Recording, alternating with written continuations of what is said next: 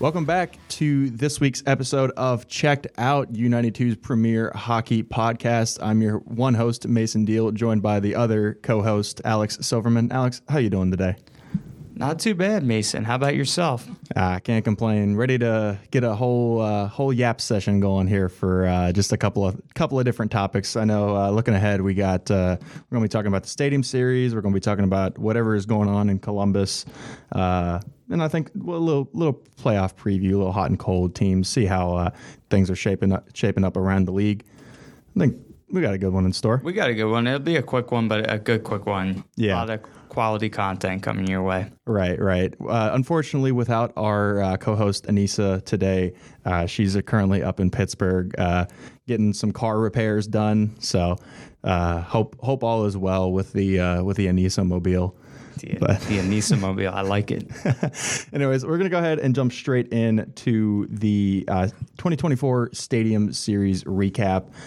In case those of you missed it, it was the New Jersey Devils and Philadelphia Flyers playing in MetLife Stadium up there in Jersey. And the second game was the Islanders versus Rangers playing...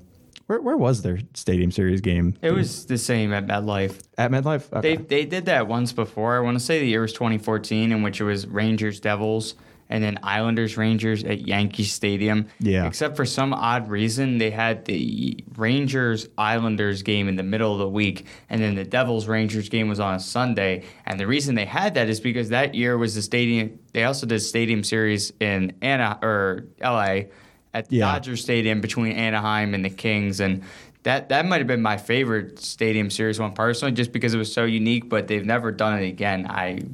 One can assume why. Right. And then another thing I'd like to say is that going back to this different Stadium Series with the Rangers, there's actually a clause in the Rangers lease at Madison Square Garden that says that the Rangers cannot be the home team if they play anywhere within a 30-mile radius of New York City. I think that I know 100%, like in the city limits, they have to be the away team. And so in the 2018 Winter Classic, it was very interesting. They played the Buffalo Sabres at Citi Field where the New York Mets play, and they played the Sabres because the Sabres played in the inaugural Winter Classic in 2008 against the Penguins. Yeah. And Sidney Crosby, penalty shot, shootout. The greatest game and the greatest jerseys of all time. I totally agree with the snow coming down. Anyway, the Rangers were the away team, even though they played in New York City, which was 5 hours from Buffalo, and Buffalo was the home team because they didn't want to get sued by Madison Square Garden. Yeah, shout out James Dolan. Yeah, all right. Enough talking about legal stuff. Let's get into a quick game recap here. And Mason, quick start. Nico Hischier, he gets things started 32 seconds into the game. Yeah, that was nuts. I was like channel flipping trying to find the game. Found it on TNT, and then like immediately after they just went straight into it, and Nico got the goal 32 seconds in. A hell of a start for the first period. Tyler Toffoli got his 22nd of the year also off of Brendan Smith and Jack Hughes' feed to make it 2-0 heading into the first. Definitely kind of looked like the tides were turning, especially later going into the second there. 3-goal period by the Devils who came in. And it was all within the span of like 2 minutes as well. Philly made it a 2-1 game off of Owen Tippett goal. That was a crazy shot. I will give it to him. Yeah. It was a wrist shot from like the top of the hash marks, top of the circle. Hash marks is like a hockey term. So it's top of the circle. There's no way the Devils goalie saw that thing and was like, boom. It's like a rocket. Yeah. And then immediately after, or not immediately after, about like 9 minutes later, just another tear by Jersey within 2 minutes, or actually a minute apart, a minute and like 10 seconds. Brendan Smith got his second of the year, and Nathan Bastian got his fourth of the year to make it 4-1 Devils. Another goal within like a 3-minute stretch there. Owen Tippett got his second point of the night, power play goal to make it 4-2 heading into the third. And then third, Another not lopsided Devils affair. Nico Hischier got his 18th of the year to make it 5-2. 2 minutes, 48 seconds into the period. Nick Seeler also got his first goal of the year 9 minutes in to make it 5-3. And then Nathan Bastian got his second of the game on an empty net goal to seal it. Jersey win 6-3. Yeah, I would say obviously I'm a little upset at the outcome as I'm a Flyers fan, but I would say I was definitely one of the more exciting ones. I'd argue it was more exciting than Kraken Golden Knights. Right. But the thing is, Mason, it's like you're flipping a coin. It's like you're at the roulette. It's also like you're either flipping a coin or you're at the roulette wheel in Vegas. You have no idea what type of game you're going to get. You could get like the Canadiens and Bruins Winter Classic at Gillette Stadium, if you remember that, when it was like 6-1 Montreal and half the place left. Yeah. Or you could get a game like the other Stadium Series game that we're going to talk about, which I'd argue might have been the greatest Stadium Series game of all time, and I didn't even watch more than half of it because I had so much work. Yeah, I was going to say, this was a Sunday, the 18th, Islanders-Rangers. I was traveling back to Morgantown. I went home for the weekend, so I wasn't able to watch this one. But I'm kind of upset that I didn't because this is an absolute heater. First period was a four-goal affair. The Rangers broke in first with an Eric Gustafsson goal, his fifth of the year. And then Islanders just went on a tear there. 3 straight goals unanswered to end the period. Brock Nelson, Bo Horvat, and Matt Barzal in that order, coming on the power play as well for that Barzal goal. Just absolutely debilitating, demeaning, kind of soul crushing for Rangers fans, especially it was 7:18 and 34 into the period that those Islanders goals came. So it just kind of felt like there was no hope to be had. And another thing is Noah Dobson. Have you heard of Noah Dobson before? I can see that he's got his 49th point there. And he gets his 50 assists on the Barzal goal. That's pretty good for this league. Like that's like McCarr numbers there for defensemen. Right. And then if we look at, not just look at the box score, but we just look at the time that everything happened. Mm-hmm. You get the 2 quick Islander strikes. They're up 3-1. MetLife Stadium is rocking. And the Rangers, it's like no hope. We go into the second period. Anders Lee scores a minute into the period. Once again, a power play goal. Mm-hmm. And then I don't know what happened, but someone just flips a switch and suddenly Vincent Trocheck scores twice in the period. And suddenly it's 4-3 going into the third. Alex Romanov puts in his 6th. The Islanders go up 2 early in the period. And then the Rangers do what I feel like the Rangers always seem to do in clutch situations, and that is the highest compliment I can give the Rangers and their fans. Yeah. Chris Kreider, who else?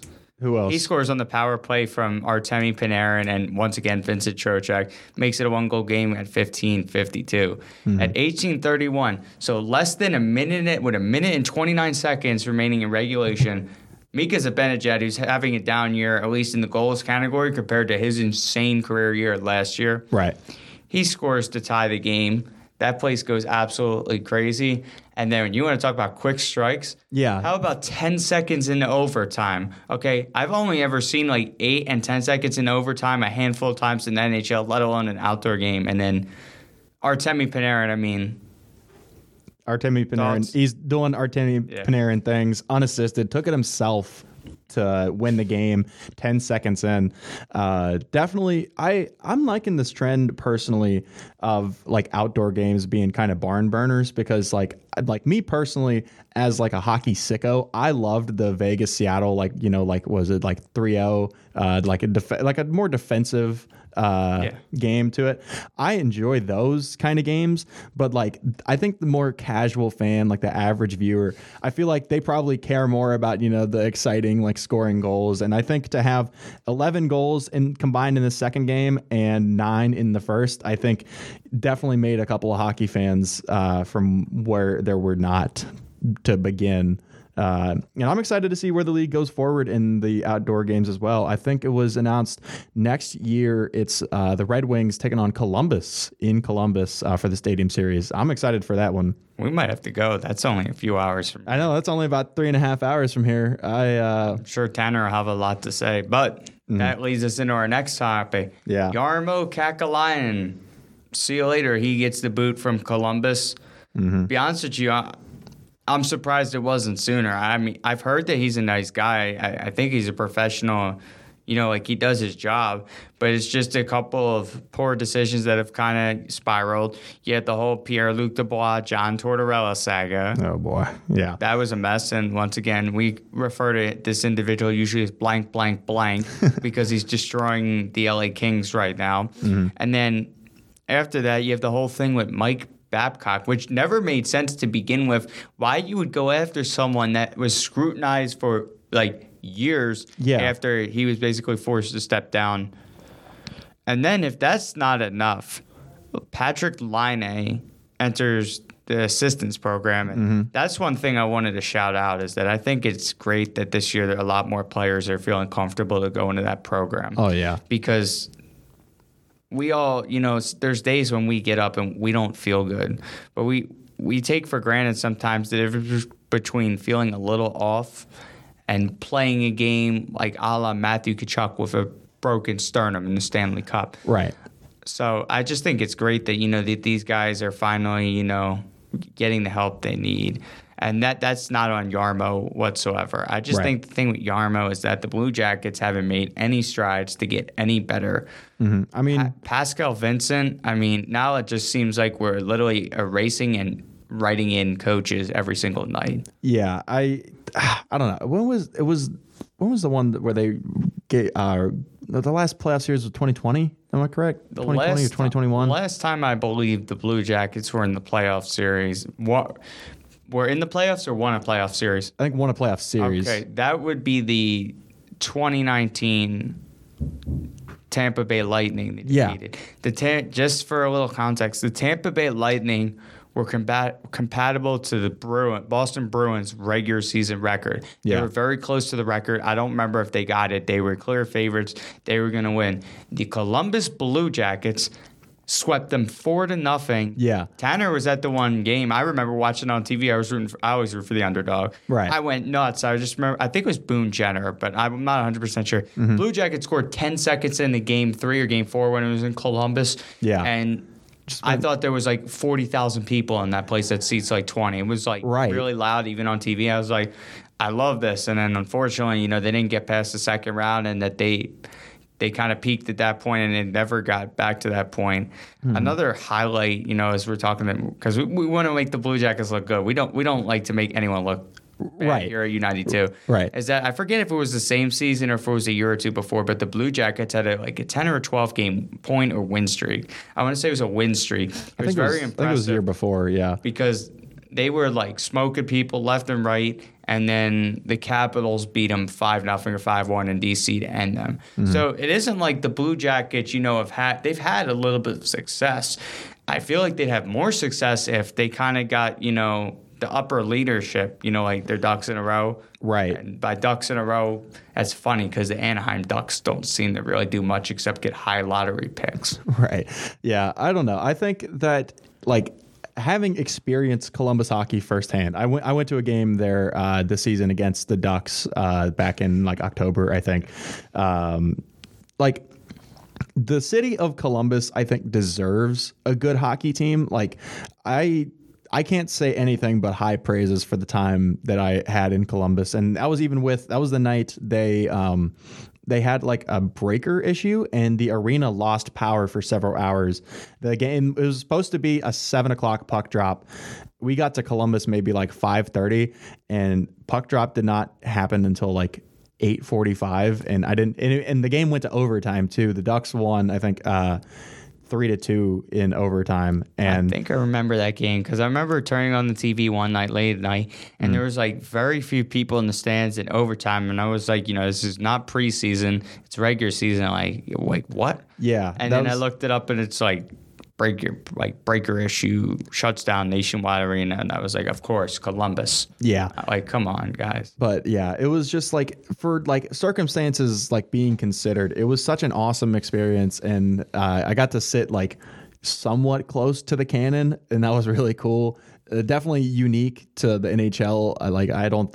I don't think anywhere anything has like anything of the sort, like a live cannon that goes off, at least in the NHL. I know like the Pirates, or not the Pirates, the Buccaneers have theirs in Tampa for football, but like, at least like the atmosphere, even being like half empty, I think, because like even like I think to judge Columbus by that game at least was kind of like unfair on my part, because it was like circumstances being considered, but at least like the fans that were there like clearly cared. They're clearly putting in an effort, and like they like love the town of Columbus and they love their team, but like coaching after coaching error, like the roster construction, like it's clear that they're trying to make the moves to be relevant. They go and pay Johnny Gaudreau however much money he's making right now. I can't remember off the top of my head. You go and try, you get Pierre-Luc Dubois, blank blank blank. You get him, leads to nowhere. I mean, like you can't say that they're not trying, but it's just like every single move that they make just does not just seem to work out, and it's quite frustrating as a casual fan who like obviously they're in the Metro. Like I don't want to root for them, but like, I don't want to see them fail. And it's rough to watch them from like a third party, angle. If we want to talk about a game that the casual fan would like, how about this game from Monday night? And I was bored on Monday and I watched some of this because it was President's Day and the game was pretty early in the day. It was like 4 p.m. Mm-hmm. How about a 10-7 game? Yeah, the Wild and Canucks game? Not two. Yeah, the Wild and Canucks game. But 3 players get a hat trick. I don't think I've ever seen that. Yeah. That literally ties the score from the Ohio University Iowa State football game from September. Yeah. That that was nuts. I can't say that I expected that. And I can't say that it didn't hurt a little bit to realize that Joel Eriksson Ek was one of the players who had a hat trick. And I had him on my bench this week or that day in fantasy. Yeah, it sucks. But JT Miller also had a hat trick and he was starting. So, I mean, it kind of made up for it. And I ended up winning that week. So I'm not too hurt. But that was something. I did not expect to check my phone and see. And that was even insane too, because it was the Wild won, correct? Yeah, I was gonna say I'm looking at the box score, and I remember from memory that the Canucks were in control. It was 5-2. Yeah, I went to get like a late lunch, and I came back, and it's like 9-7, and the Wild are putting one in the empty net. I was like, what? They just like Bill Guerin, the Wild GM. Did he just like push a random button to like turn all the lights out in the Canucks locker room? That's like because it's like the Wild get a late goal to make it a 2-goal game. About 30 seconds before the end of the second period, and there's a saying in hockey that late goals kill, and that's the truth. Late goals and early goals kill. If you look at the end of the first period, the Wild scored once again a very late goal. It didn't burn the Canucks though. However, Wild did the same in the second period, and look what we have in the third period. 29 seconds in, the Wild score a goal. Yeah. A minute and 23, they have 2. 19 seconds later, they have 3. They have 3 goals in the first 1 minute and 44 seconds. Minute and 44 seconds, that sounded really awkward. Yeah.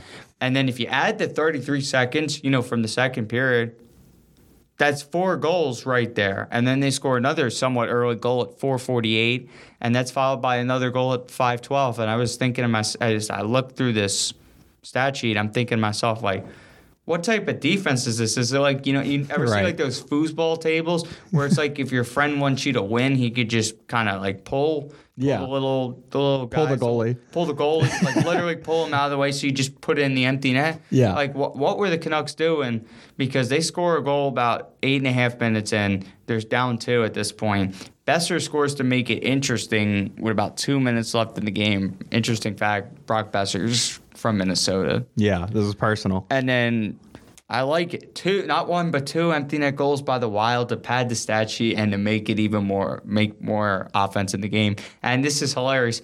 Kirill Kaprizov scores with 2 seconds left. Mason, I'm sure they really needed that goal, don't you think? Really emphatic, Yeah, but it's crazy looking how the West is kind of shaken up.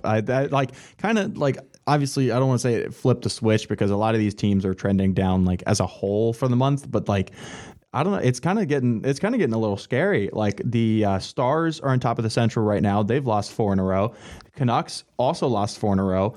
Golden Knights just lost 2 in a row. It wouldn't surprise me we don't see them skid a little bit. Not from like a talent standpoint, but just because Stone and Eichel just went on IR and LTIR. Gotta love some cap circumvention right before the trade deadline. But a lot of these teams are kind of getting shaken up. It might see a little bit of a jump when it comes to the playoffs. I mean, the Jets they've won 1 in a row, so at least they broke the streak, but they were 4-5-1 in their last 10. The Avs 4-4-2. Really, there's no team sticking out that's really like on a roll or like down in the dumps. It's just kind of like a general, like concern, I guess, about how the wild cards are shaping up. I mean, the Kings are only 2 points behind the Oilers for I believe the wild card spot. Actually, I think they're both holding wild card spots right now, but they're getting closer and closer. The Blues are like 4 points behind them. The Jets, they were dominating the entire league for their like 2 months, and now they're sitting in the third wild card spot in the central, or the third playoff spot in the Central, 73 points to the Avs 75 and the Stars 76. I mean, you're seeing a real big shakeup, and then looking ahead to the East. I mean, the Leafs have fired off 6 in a row. They're doing pretty good. Rangers, 9 in a row. Canes, 4 in a row. And they're just going. It's just going back and forth. They're finally getting into like the part of the year that's kind of feels just like a dogfight of everybody scrapping, and it's definitely going to make it really interesting come trade deadline. So. All right, so let's move into our next segment of the show, Mason. We're going to play a little hot and cold. Mm-hmm. I'm going to ask you for a team from the East and the West that you think is hot and cold. We'll change this up a little bit because it is trade deadline time. Yeah. So we're going to say Stanley Cup contender, or pretender, I think is a little mean, a little harsh. So we'll say, better luck next year. I think that's a little more polished. So I'll ask you for your Eastern Conference team that you think is a contender, one that's kind of a disappointment, and then your Western Conference one that you think is a contender and their disappointment, and then we'll switch. So got you. Let's see what you say. I think I have a funny feeling I know that you're a contender from the East, but I'll let you say it. I think it is solely just going by, the win streaks here and, the vibes right now. I think it's going to be the Rangers, unfortunately. As much as it pains me to say, they're like I said, they fired off. They're 9-1 in their last 10 with 9 straight wins. Igor Shesterkin, since the All-Star break, is 5-0 with, I think, I saw the stats. I don't have it up in front of me. It was something ridiculous, like a 9.5 save percentage, and like less than 2 goals allowed in the last 5 starts. When you're playing off goalie that hot, it's especially with a team in front of him that is also firing on all cylinders right now. It'd be interesting to see what they can do come playoff time. But they're 1 point behind the Bruins right now for the top. Or 1 point behind the Bruins and the Canucks for the President's Trophy race right now. It's going to be interesting. I think they make it really entertaining. As for the, the better luck next year's, unfortunately, I think that it's going to be really rough for my Penguins to turn it around. I pity, but I do not envy Kyle Dubas working at the trade deadline. I talked about it in length in several episodes, so I'm not going to go too into it. But they need a lot of work done, and I don't know if it has to come this year and flip Gensel at the deadline. As much as I don't want them to, I'm trying to come to terms with it that it is a possibility, and it might very well happen. But we will see. I know Dubas said in a press conference there yesterday that he's going to take another 2 weeks, 2-week deadline to see how it goes. So we'll see. As for the West, I think my contenders, I know they're kind of on a skid right now. I think it's still the Vancouver Canucks. I mean, they went out and got Elias Lindholm. They've lost 4 in a row, so it's not looking all too hot. But I think that they're still I think they're still the team to beat in the West. I can't see them getting any, particularly weaker moving forward. And then my pretenders, or better luck next year's, I should say. It's got to be the Yotes. They looked so good at the start of the year. I even, if you go and find it on my Twitter, I even said, I'm hopping on the Yotes wagon because they ripped off. They had they were in the wild card at one point earlier in the year, and they have lost 11 straight. So going back, like a month and a half, and things aren't looking too hot in the desert. All right. That was not what I thought you were going to pick for the East. So really, my contender is the Florida Panthers. Yeah. I'd argue I think they're even stronger this year than last year. Oh, definitely. Go ahead. I'll say last year at least I think they were in the first wild card spot. Or no, second wild card spot. They pull off that whole thing. The Bruins, yeah. And then after they beat the Bruins, I was like, they're gonna go pretty far. It just seems very likely, and they did. Yeah, I think it's just a year they finally put it together because they showed the flashes there last year, obviously getting the Cup final, but. Yeah, and then for my better luck next year. It pains me to say this, but the Red Wings, I was kind of on that bandwagon in the beginning. I have been slowly falling off. I feel like the wheels are being hung on by the cheapest Scotch tape you can find right now. I think Steve Yzerman's a great GM. I like the idea of the Yzerman effect. I just think, unfortunately, it's going to take one more year. Mm-hmm. And time is also running out, even though everyone there is young before Steve Yzerman is out of there. Yeah. Going to the West, I personally think the West is more interesting and entertaining to watch this year. There's a lot of guys I could say. You said the Canucks, so that would be my pick, but I'm not going to copy you because we can talk the redundancy. About another team. Yeah. I'm going to say that they've done it before, and that would be the Colorado Avalanche. I'd argue that this Colorado Avalanche team isn't as good as the one that won the Cup. No. But I do think they are better than last year. And I do think what the Avalanche have that the Vegas Golden Knights don't have is that the Colorado Avalanche know what it feels like to be at the bottom. They finished last in 2014. They also know what it feels like to be at the top. And they know what it feels like in the heat of the playoffs.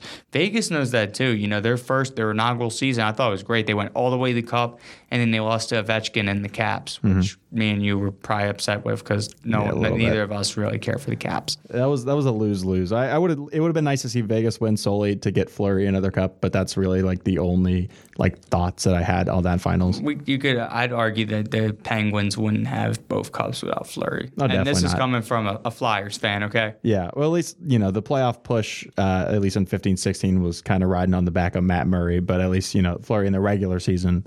I can't fault. As for better luck next year, I really don't want to say this because I love them. They're one of my favorite teams, but the Calgary Flames. Yeah. If the Calgary Flames and the Blue Jackets collab for how to have the worst management in hockey, I feel like it would be a mix between a Family Guy and kind of a Saturday Night Live, stand-up comedy kind of show. I would watch it. I think it would be better than the Road to the Winter Classic. It would be how to lose an NHL season and franchise in 10 minutes. Would you watch that, Mason? Yeah, I think a rom-com between a how to lose a how to lose a guy in 10 days, except it's no romance, all comedy. It's like a tragedy almost, like an old Shakespeare play. Yeah. The Romeo and Juliet of NHL, starring Jarmo Kekalainen, and the Calgary Flames have had 3 GMs in the last 13 months. So insert name and then blank. Yeah, but special feature by blank blank blank. Yeah, that's nuts. But unfortunately, we are out of time, and at the same time, I feel like next week is going to be a bigger episode because next week is going to be 1 week out from the trade deadline. Yeah, and I feel like we still have a decent number of big names. I will not name names because I know a couple of them will make you upset, and there's a chance that by the time we speak next, that one of these players gets moved.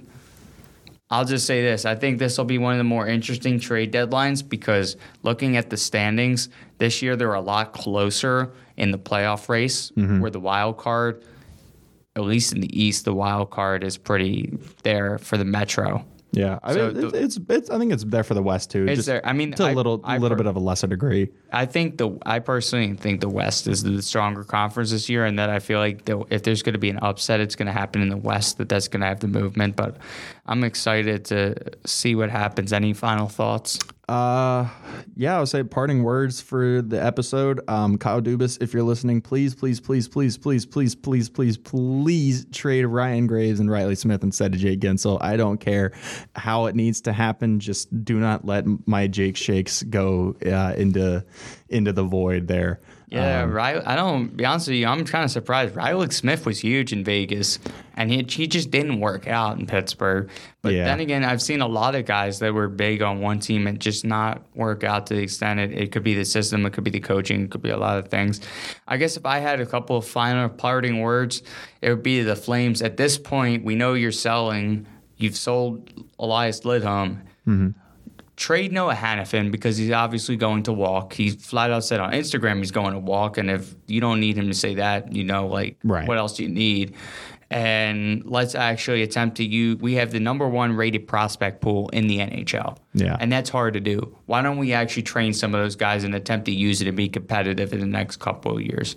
That's my parting words. Anything else, Mason? Nope. I was going to say, yep, it's another good episode of Checked Out. Be sure to find us wherever you get your podcasts from. And don't forget to listen to U92 The Moose, 91.7 FM, u92themoose.com. This has been Checked Out with your hosts, Mason Deal and Alex Silverman. See you next week, folks.